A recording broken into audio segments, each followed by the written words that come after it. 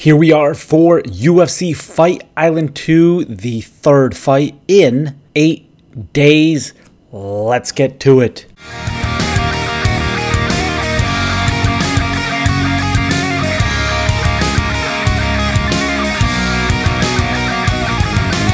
What's up, friend? It's your favorite betting bartender, Anzo. Today we are talking about UFC Fight Island 2 from Abu Dhabi. We're going to jump right into 3 fights to look at, as well as where to get the information to pick your fighters and build your teams. Remember, as always, much appreciated if you like this video, subscribe, and hit the bell notification so you don't miss any new content that we put out for you, including PGA, NASCAR, and here, UFC. Let's not waste any time and let's get to the info. Okay, to kick everything off, we're going to head to the website here. Click on the upper left. All these links are in the description down below. Click on the UFC tab, and here you are. No contest for fight nights. This is a fight night this week. And here's the model you can get right off the website to find all the information that you need to build your winning lineups. Open them up, and boom, here you go. Of course, we have some good fights this week that we want to look at. And then some on the undercard that aren't great. A lot of unknown fighters, which usually happens in these type of fights. The big things to look at that we want for DK purposes, of course, is column F here. Inside the distance, right? The lower number is, the greener it is, the better chance we have of not going the distance to a decision, and you want those fighters that actually end fights early. The other thing is the striking and grappling information is based off of UFC fights only. I feel like I say this all the time, but I just want to make sure that you understand it doesn't include fights outside the promotion.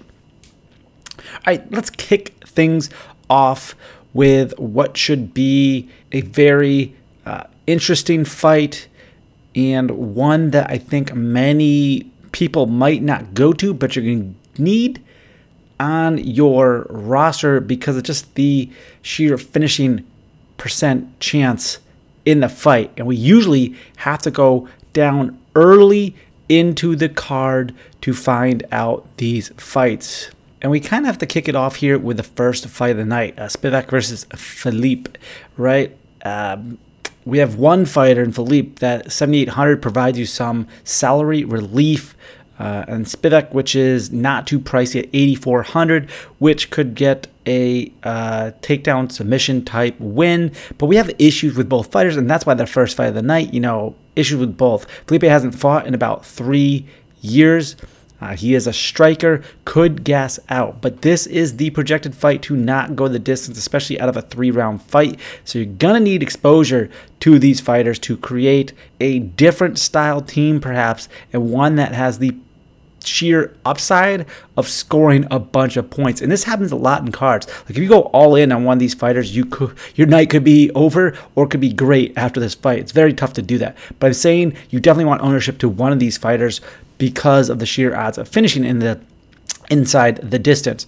Now, Spivak, on the other hand, is more of a grappler and finds ways to get the takedowns and maybe out-muscle his opponents. This is a heavyweight fight, again, hence why the odds are so high that it finishes inside the distance. Do you want a crazy punching fighter like Felipe and go for that early KO who could gas out early? Or do you want a Spivak who can maybe get by that early onslaught and then get a submission in, say, late round 1, round 2 to finish off this fight? Again, going to need some takedowns to get some points. If it goes the distance, this very well could be a low-scoring fight and not pay off for either fighter. There is a chance that happens.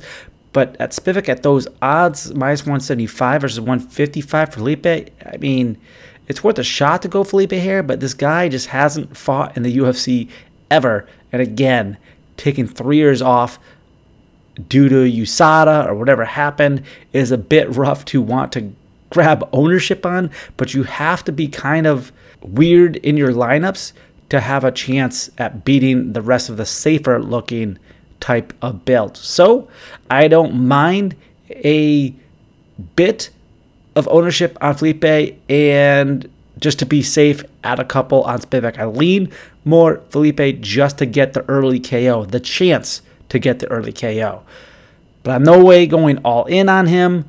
Again, this is a heavyweight fight. Anything could happen with the punching, and it could make or break your night right away. What that does by going to Felipe kind of takes you off what could be a chalkier underdog on the card, and that's Luana Carolina versus Lipski, right? Lipski coming in as the smoke show of this fight card.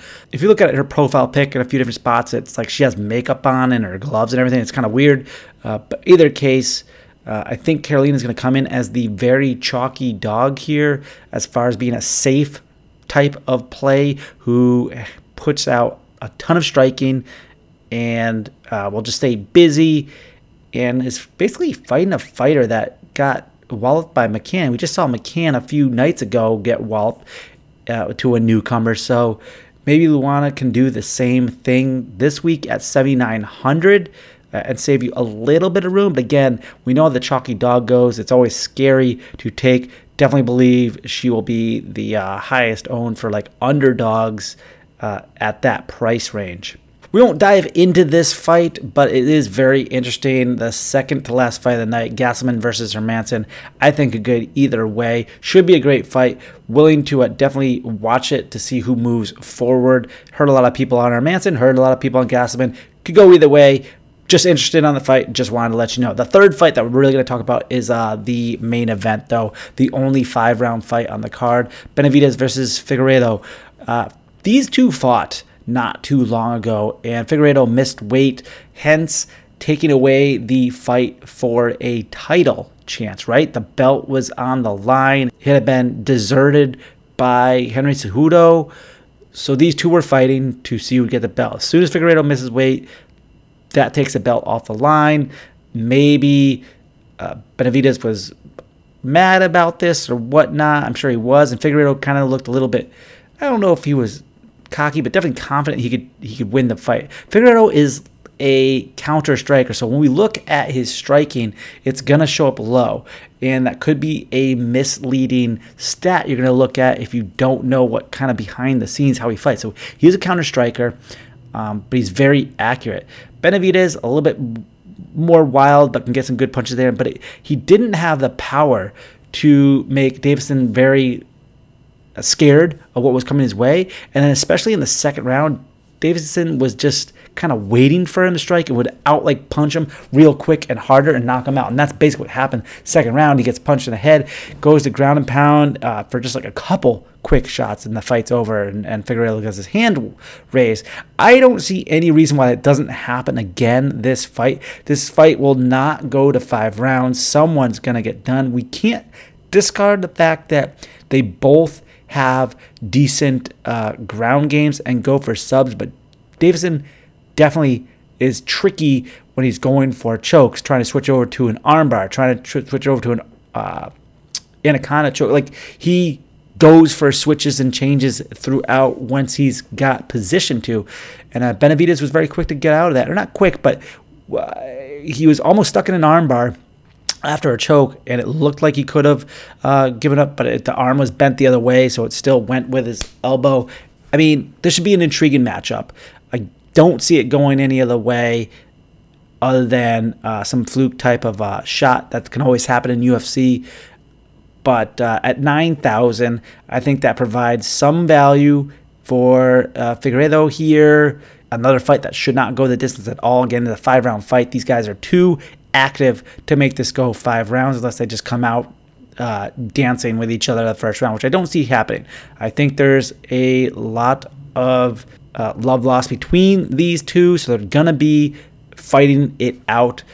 Should be very action-oriented, and when that happens, knockouts we've seen, kicks or punches just happen and end a fight, or we could see a submission happen as well. Probably not the case, but it could happen. When you look at the Vegas odds versus Figueiredo's price, it doesn't look great. Minus 210, lighter colored than the 9,000 price tag on DK. Also the highest price on FanDuel. So you're going to have to take your chances there. Again, it's the main event. You know that fight's going to be highly owned. I assume Figueiredo's going to come in, pretty high owned as well. And again, we know where some of the chalkier dogs are going to be to save that salary cap in order to build like safer teams. But he's not the highest priced on DK, and I think gives you the best chance at the highest scoring outpoint in that price range on DK. So that should help you out to get started with your DK teams. Remember, we always have our Discord chat. Links are down in the description. Join us there so we can talk the fights before the fights kick off, as well as during the fights to make some adjustments to maybe some sports bets that we put out there as well. Any other info that you need, just head on to the website and grab it there. That stuff is all for free. Remember, the NASCAR video with Brandon Cruz will be out on Saturday for the Sunday's race. The heat map's already put out. So don't be left behind in your NASCAR lineups. We appreciate the support.